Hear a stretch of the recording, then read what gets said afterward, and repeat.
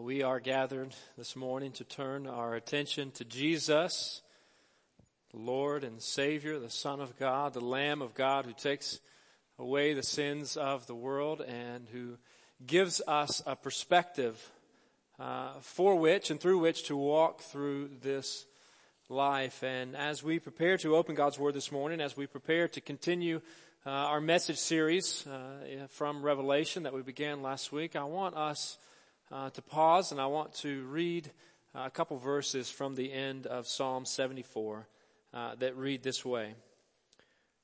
The psalmist said, "Rise up, O God, and defend your cause. Remember how fools mock you all day long. Do not ignore the clamor of your adversaries, the uproar of your enemies, which rises continually." This is a lament psalm in which the psalmist is crying out to God to carry out His justice in the world, His mercy in the world, crying out for God to act on behalf of those who have been victims of injustice. And no doubt, if you've paid any attention to the news in recent days, there have been a number of victims of injustice. This world is filled with sin and the effects of sin. I want us to take a moment and specifically to lift up these families and friends of those that have recently lost lives, and to pray that God would bring healing, that He would bring comfort, and that He would provide His eternal hope. So let's bow to God in prayer. Father God, we do acknowledge before you this morning that you are the God of all comfort, that you are the God of all hope.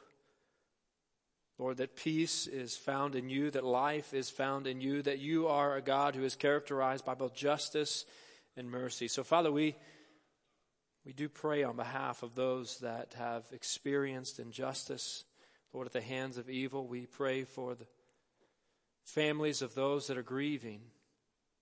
Father, we do pray for the family and friends of Philando Castile in Minnesota, and of Alton Sterling in Baton Rouge, and the family and friends of Officer Brent Thompson and Officer Patrick Zamaripa and Officer Michael Kroll and Officer Michael Smith and Lord Officer Lorne Ahrens.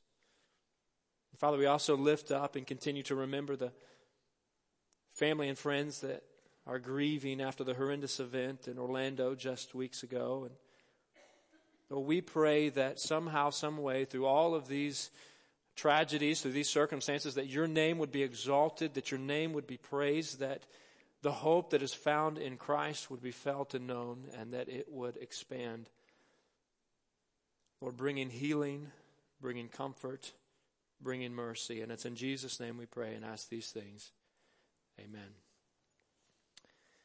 Well, church, let me invite you to open the Scriptures with me this morning to the final book of the Bible, the book of Revelation. We'll be in Revelation chapter 5 this morning, and we did begin a short series from this portion of the Scriptures last week, and this is a fascinating portion of God's Word. And we said last week as we introduced this section that this is a book that was from God. It is a revelation from Christ, about Christ, that it was given to a close friend and follower of Jesus, John, the disciple, likely written around AD 95 and written specifically to 7 churches in Asia Minor or modern-day Turkey, but churches that I believe represent churches across the world and throughout the centuries, and a message that I believe is not so much written in order to help us find a detailed, mysterious path about what the future holds, but a message that is written to give us a glimpse of the one who rules and reigns on high, the one who gave his life for us, to strengthen us as believers, to encourage us as Christ followers as we walk in this world. So it is a message that is written to encourage Christians to endure, to be faithful, and to obey the Lord who reigns on high. So as you find your place to Revelation chapter 5, let me invite you to join me standing for the reading of God's Word. We stand out of reverence for the one whose word it is that we are reading. So I'll begin in Revelation chapter 5, verse 1, and read the entire chapter, 14 verses. So if you have a Bible, I would encourage you to follow along. If you don't, certainly listen and attempt to get a handle, to get a picture of what it is, this vision that John is recording. So Revelation 5, beginning in verse 1, John says, "Then I saw on the right hand of him who sat on the throne a scroll with writing on both sides and sealed with 7 seals.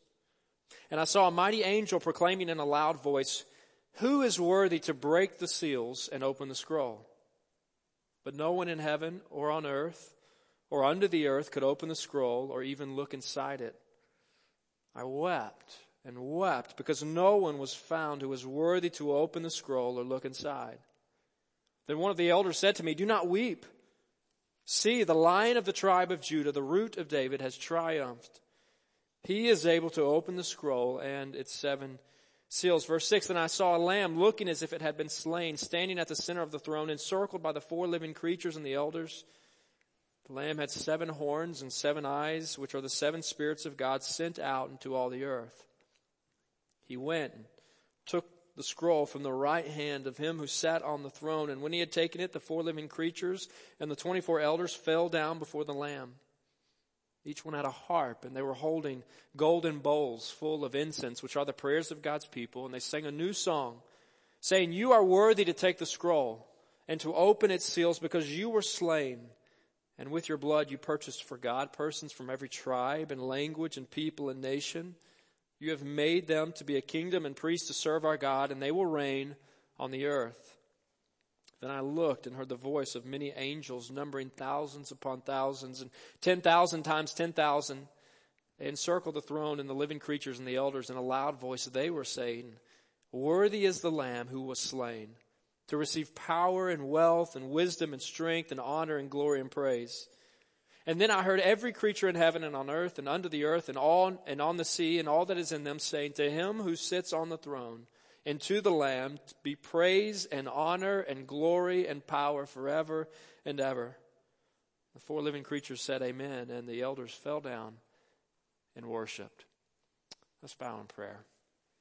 Father God, we do ask you, we invite you to lead us, to guide us, to encourage us to see the truths that you have conveyed here in your word, and to guide us as your people, to apply them to our lives and to live in light of them for your glory. And it's in Jesus' name we pray and ask these things.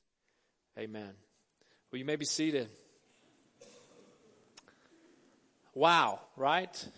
That's not something you read every day. That's not the kind of vision you probably imagine every day. That's not the way that you talk to your husband or your wife or your children or your friends. This is language that we're not so used to using. So if that seemed a bit strange, if that image seemed a bit odd, a bit weird to you, know that you are not alone. In fact, if it didn't seem a bit strange to you, then you are probably in the minority, meaning that you probably have spent so much time in the scriptures reading things like this from various portions of God's word that it has become second nature to you, or perhaps you simply have a love for science fiction, and so stuff like this is right up your alley. But this is a specific type of writing, a specific type of literature that was written in a day in which this type of language was not unheard of. This is apocalyptic and prophetic literature that is employing strong images and symbols to convey grandiose truths about who God is and what his future holds for his people. And so if I said to you long, long ago in a faraway land, then you would immediately know that I am talking about a story from another day and another time, perhaps a story that's true, perhaps a story that's made up. Well, likewise here, when John's original readers read things like, "Well, then I looked and I saw this," they know that John is writing in this type of language and writing to convey certain truths. And these images and visions and symbols, I believe, are being used ultimately by God through his servant, written to his churches, and now in the collection of God's word for his people to get a glimpse of Christ's greatness, of his might and of his sacrifice, and how who he is ought to impact how we live, how we walk, how we conduct ourselves as his followers in this world. So go with me, imagine with me this scene for just a few moments. So here is John, who is the recipient of this vision that he knows is from God. And this is sort of in the middle of a transition point in the book of Revelation. Chapters 2 and 3 were instructions given to specific churches. And then chapters 4 and 5 are these visions of the throne room of heaven. Chapter 4, God is on the throne and he is being worshipped as the creator of life. And now the scene shifts slightly in chapter 5, where Jesus, who is the Lion and the Lamb, is being worshipped as he too is worthy of praise. And so here's John, and he sees this vision of God who is sitting on his throne. And he has a scroll in his right hand that has been written on both sides. And scrolls, we don't use scrolls much today, perhaps not any today, but scrolls were fairly common in that day before bound books and before the printing press. Scrolls were used to write and to record important things, important legal documents especially. Things like wills. And then they were sealed off oftentimes by hot wax down the edge that was imprinted with a personal seal, a signet ring that communicated the recipient or the witness's identity. And they were only to be opened, only to be broken by the right recipient, by those for whom this message was for. And so here John sees this vision of God with this scroll, symbolizing truth from God, revelation from God, perhaps the rest of God's story. And so John knows God. He has encountered God. He believes in God. He is a follower of Christ. He's experienced the love of God, and he has a hunger and thirst after the things from God. And so when he sees this and no one to open this scroll, no one to reveal the contents of this message from God, no one to reveal this everlasting message from God, he is devastated. The scriptures say that he begins to weep, begins to cry out. This is a massive letdown for John, who is hungry for God and the things of God. Have you ever been let down in this life? Well, chances are you have. Perhaps you've been let down through a relationship that suddenly ended. Maybe a relationship with a husband or a wife, or a relationship with a parent, or with a child, or with a friend, with a neighbor, with a coworker, that suddenly and unexpectedly ended.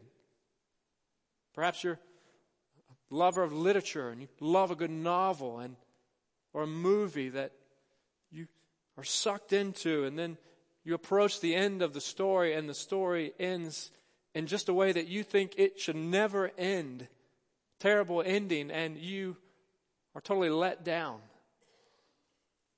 No doubt we have many sports fans here this morning. And if you're a sports fan, perhaps a college football fan, I'm sure we have some here. Perhaps most of you here, you cheer for a certain team. Well, if you have a close allegiance to any sports team, then you have been let down as well, because your team has lost suddenly and unexpectedly in the final minute of the game at some point or another.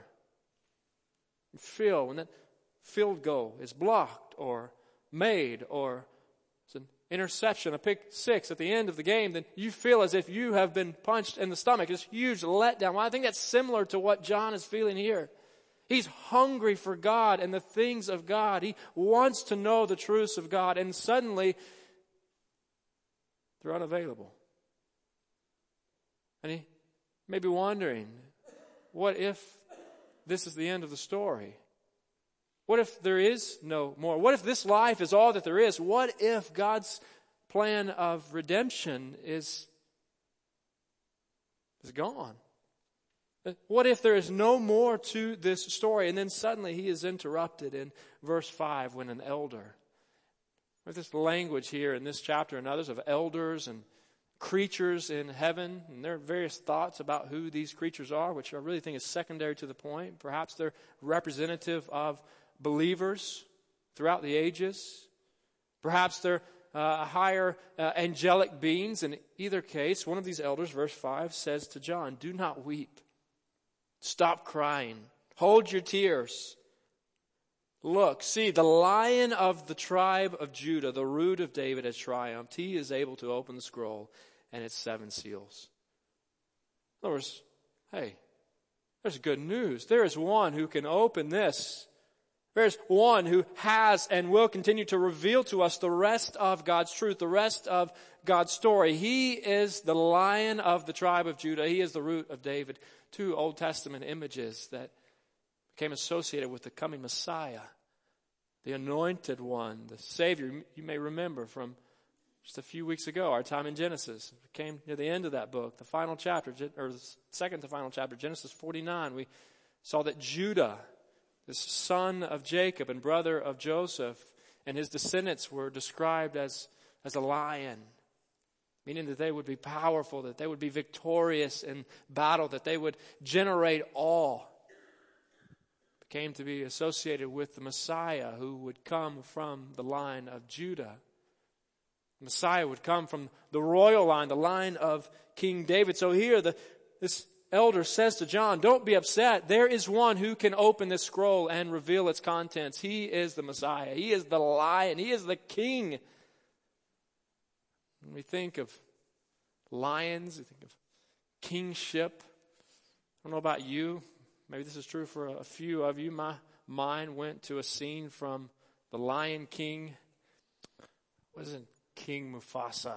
His voice just intimidating, is it not? Well, here we have this scene, and I think we could draw some parallels here, some unintentional parallels from this movie and our Savior and faith and life in Him. But there's one thing I want to point out, and the reason that I showed this morning is we have this scene here where young Simba and Nala go into the one area they are not allowed to go, a place that endangers their life. They're vulnerable. They're lions, but they're lion cubs. They look innocent and cute and weak. In fact, they're taunted here, calling them kitty, kitty. And the hyenas love to hear this unimpressive roar. But then in the moment of that second roar, just as Simba tries to roar, his father, the king of the land, roars and takes over the scene and shocks them, wiping them, in essence, off their feet. Well, here in this text, it's the opposite effect, but the shock is the same. Because here is John who is being told by an angel in heaven, or a representative in heaven, look, here comes the Lion. Here is the Lion of the tribe of Judah. Here is the Root of David. Here is the King. Here is the Mighty One who has come to our rescue. And so he looks, expecting to see this one, and he sees in verse 6, a lamb. Verse 6, and I saw a lamb. And not just any lamb, a young sheep looking as if it has been slain. The truth from God's word here in Revelation chapter 5 is that the lion is the lamb. That Jesus is not only the mighty King who rules and reigns over all, but He is the one who has humbled Himself and become like a tender, innocent animal, laying down His life as the perfect sacrifice for the sins of the world. He is the one that the Old Testament Passover lamb pointed forward to as the Israelites spilled the blood of the sacrifice on their doorposts, and the angel of God passed over them, sparing them the judgment of God. Likewise, Jesus has spared us from the judgment of God. He has given His life, and this is the central paradox of our faith, is it not? That victory comes through sacrifice. That victory comes through weakness. That forgiveness of sins and eternal life is found through the humble sacrifice of the Lord over all. But He is one who is worthy of praise. He may be humble, and He is, and He may be loving, and He is, and gracious, and compassionate, and patient. And He is all of those things, but He is worthy of praise. And that's exactly what happens here. We see in verse 6 that this lamb is standing in the center of the throne, expressing His deity. He is king.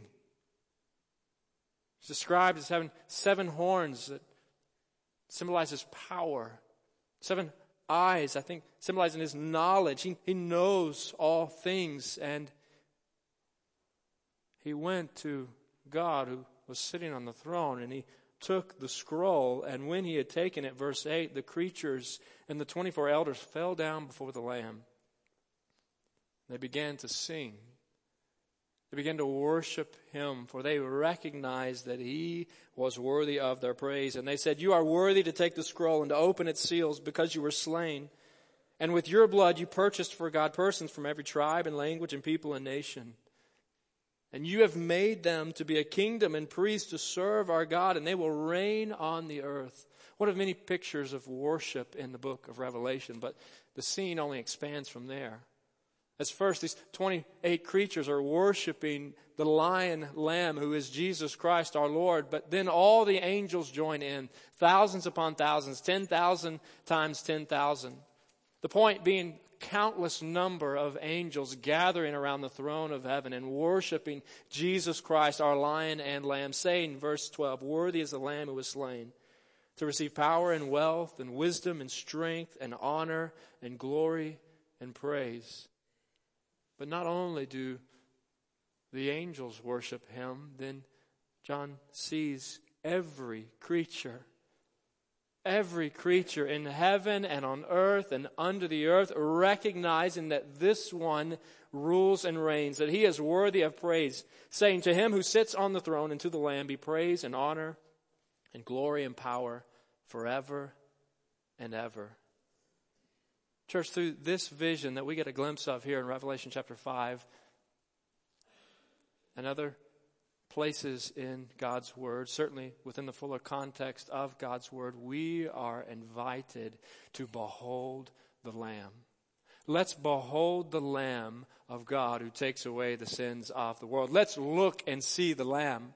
Let's observe the Lamb and his ways throughout the story of Scripture, seeing the one who gave his life for us. Let's observe and see him. Let's worship him, for he is worthy of our lives and he is worthy of our praise. And if we believe this book, if we believe the truths of God's Word, of the Scriptures, then we know that our gatherings here, and what a privilege it is to gather with God's people week after week, to hear from him and to exalt his name together. But our gatherings here are only rehearsals for what we will be privileged to do and to enjoy for all of eternity around the throne of God in heaven. Let's behold the Lamb of God who takes away the sins of the world. And because we know him and love him and believe in him, let's follow him as well. Let's behold the Lamb and let's follow the Lamb. Let's follow Jesus, who is the lion and the lamb, for not only is he the sacrifice that takes away our sins, but he is Lord over all. There is none like him. In fact, all of history finds its meaning and purpose and fulfillment in him. So let's worship him. Let's follow him, for he is not a king who simply lays a heavy burden and lords over his creatures. He is a king who invites his creatures to be part of his kingdom, to participate in his kingdom as a kingdom of priests, to serve him and to worship him. So let's do just that as his people. Let's serve him for his glory, for he is Lord. Let's recognize that he reigns and that he calls the shots in our lives. Let's go wherever he sends us, and let's imitate his character and his love to all those we encounter. Let's behold the Lamb and let's follow the Lamb. And church, it's no secret that this world is filled with evil, that it's filled with injustice, it's filled with racism and immorality and hatred and violence. And the truth is that it will continue to be to some extent until this one, this Prince of Peace, returns and sets all things right. For there is only one solution to sin, and that is the God of the gospel. And he is preparing a people from every tribe and language and people and nation to be his people and to enjoy his presence and to worship him forever. And we as his people must look forward to that day. We ought to long for that day, for there will be no day like the day that we gather around the throne and worship the Lion and the Lamb. But in the meantime, let's follow him. Let's behold the Lamb. Let's follow the Lamb. And finally, friends, let's feast on the Lamb. Let's feast on the Lamb of God who takes away our sins. Let's feast on him by taking in his sacrifice, by taking in the cross of Christ as the event that extends forgiveness and reconciliation and restoration to us from God. Let's feast on the sacrifice of Christ by receiving his gift in faith, by dwelling on his sacrifice for us, and by proclaiming his sacrifice, and by forever living as those who have been redeemed by the blood of the Lamb. And as we continue to reflect on who he is and what Christ has accomplished for us, I want us to prepare for observing that event, prepare for the Lord's Supper, prepare for communion by confessing sin before God, by repenting and turning to God, by singing the praises of God. So let's bow in prayer, then let's fix our eyes on Christ, the Lamb of God, as we prepare to approach the table. Let's bow in prayer. Father, we do acknowledge that there is none like you, and that you alone are worthy of our praise, that you alone are worthy of our lives, that you are the God who extends salvation to us by your grace. Father, we thank you this morning for the cross of Christ, for the sacrifice that you gave, that we would have life, that we could have life and forgiveness of sins in Jesus. So, Father, as we observe the Lord's Supper this morning, we pray that you would prepare our hearts, Lord, that you would fix our gaze on you, that we would remember and proclaim your death until you come again, and the life that we have in you. And it's in Jesus' name we pray and ask these things. Amen. I invite you to be seated where you are and to continue to keep your attention and to focus your attention on the cross of Christ, where Christ purchased our souls for us and calls us to repentance and faith in him. Indeed, the opening verses of the book of Revelation say this. John writes, "To him who loves us and who has freed us from our sins by his blood, and has made us to be a kingdom and priests to serve his God and Father, to him be glory and power forever and ever.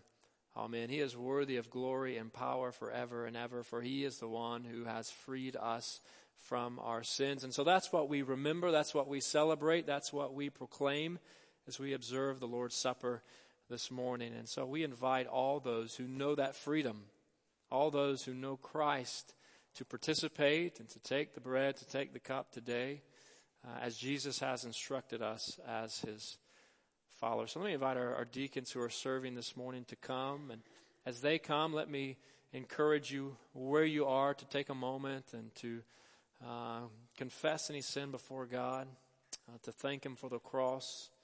I'll pray, and then we'll begin to pass the elements. Let's pray. Father, we do thank you for your love for us. Father, a love that led you to rescue us from our sins. Father, a love that led you to make us knowing that we would turn against you. Father, a love that led you to desire an intimate relationship with us as your children, as your people. So, Father, we pray that we would indeed be reminded today and continually of the sacrifice of the Lamb of God in our place, on our behalf. Father, help us to celebrate that today. Lord, help us not to take it lightly, but to reflect on it in a way that honors you, but to celebrate it in a way that those who have been redeemed should. So, Father, we give you praise and we give you thanks. Lead us now, and it's in Christ's name we pray.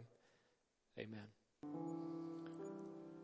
Church, as we eat this bread, let's remember the body of Jesus, our sacrificial lamb that was broken for our sins. And now, church, as we remember the blood of Jesus, our sacrificial lamb that was spilled for us, may we drink his cup.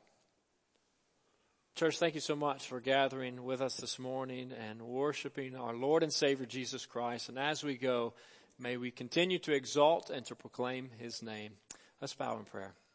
Father, we do thank you for the opportunity this morning to be here, to be with your people, Lord, in your presence, to open your word, to celebrate you, and Father, to be strengthened and encouraged by you. So Father, I pray that that continues in all of us gathered here this morning. Lord, may we devote ourselves to you. May we go in your name and share and show your love to a lost and dying world that needs you. Father, we thank you for being with us. Guide us now, and it's in Christ's name we pray and ask these things.